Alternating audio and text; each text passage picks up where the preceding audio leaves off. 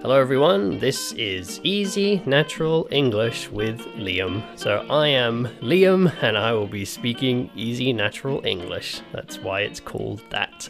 So today I'm going to continue with part 2 of last episode's topic.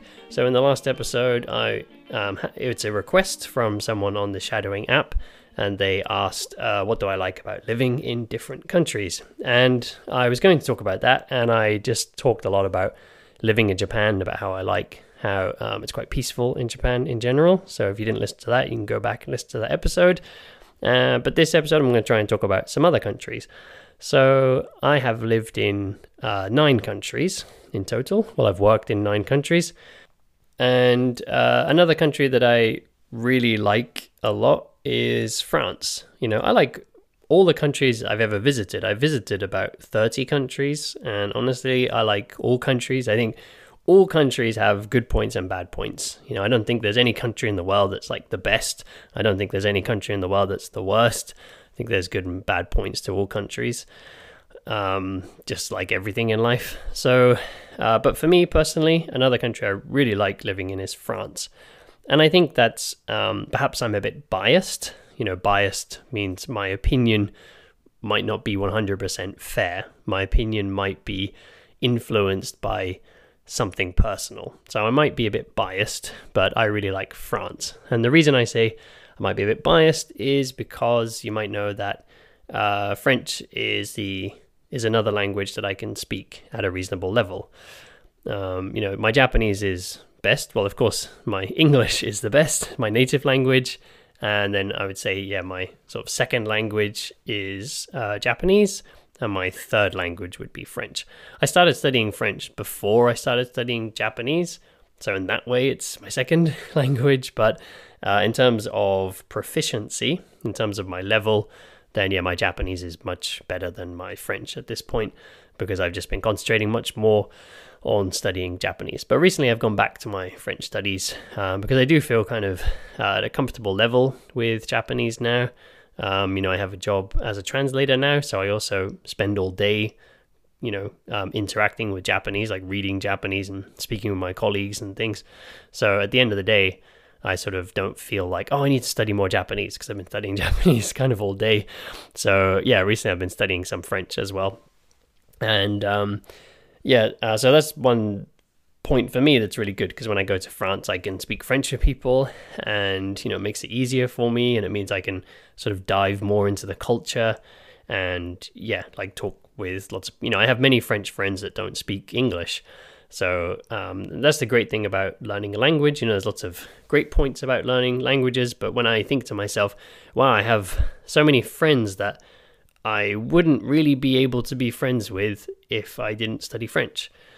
You know, perhaps we could get by in English, but most of my French friends don't speak English very well. Some of them do, some of them can speak English, but most of them cannot speak English.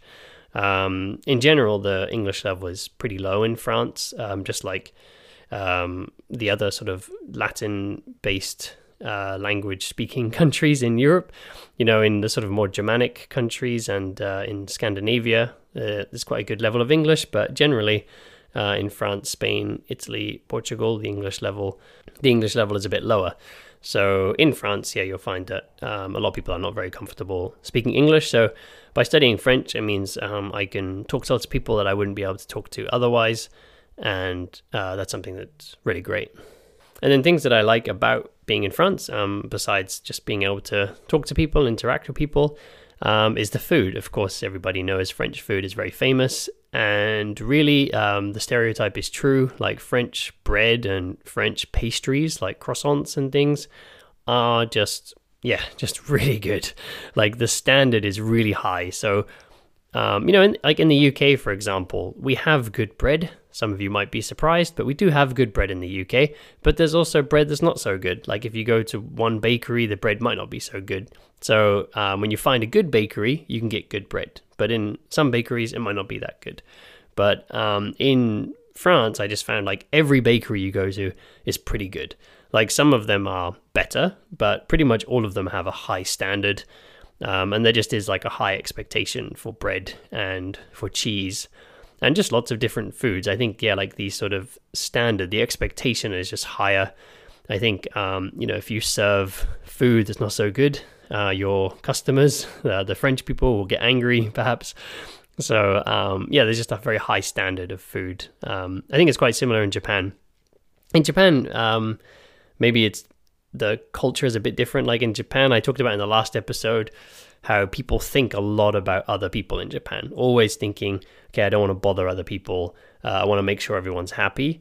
So in Japan, customer service is really great. A lot of businesses, a lot of business owners are always thinking like, I need to make my customer happy, just out of like respect to the customer. So perhaps that's where that comes from. Whereas like, of course, people have that mentality in Europe too, but I think in Europe sometimes it's driven more by like customers' comments and things. Like if the food's not good, people will complain and stuff like that. So I think there's sort of like a little bit of a difference there. But anyway, the result is that whatever the conditions are, the result is that the food standard is very high in France, and French food is really good. And then I really like French humor as well. It's quite similar to British humor, very sarcastic. I find like a lot of my French friends and like French people I see on YouTube or when watching Netflix or something, there's a lot of sarcasm, which I think is quite funny when it's done right. It can be annoying if it's not done right, but yeah, in general, I find a lot of French people quite funny. I like the humor, and the movies are really great. There's lots of great music. Just the atmosphere and the appearance of France is really nice. So I just really like being in France in general. There's lots of things I like about France. It's kind of hard to put my finger on it. To put my finger on it means it's hard to exactly say what it is, even to myself. But I just, in general, just like the atmosphere in France a lot. But like I said, I've liked living in all different countries that I've lived in. And just living in other countries in general is really interesting. Even when I lived in New Zealand and Australia, pretty similar to the UK because, of course, they both originate from British people. So it's quite similar, but in a lot of ways it's different too. So even somewhere that's kind of similar still has something different to offer, still kind of interesting, and, just every day like, oh, that's a new thing. I didn't know about that. That's something that's really great about living in other countries. It can be difficult sometimes, when you don't know exactly how things work and when, you just, things are not the way you're used to. But just having that experience every day, like, wow, that's new. That's really interesting. So that's what I liked about living in Vietnam, because Vietnam is totally different from the UK. Japan is very different from the UK in a lot of ways, but Japan is also a developed country like the UK.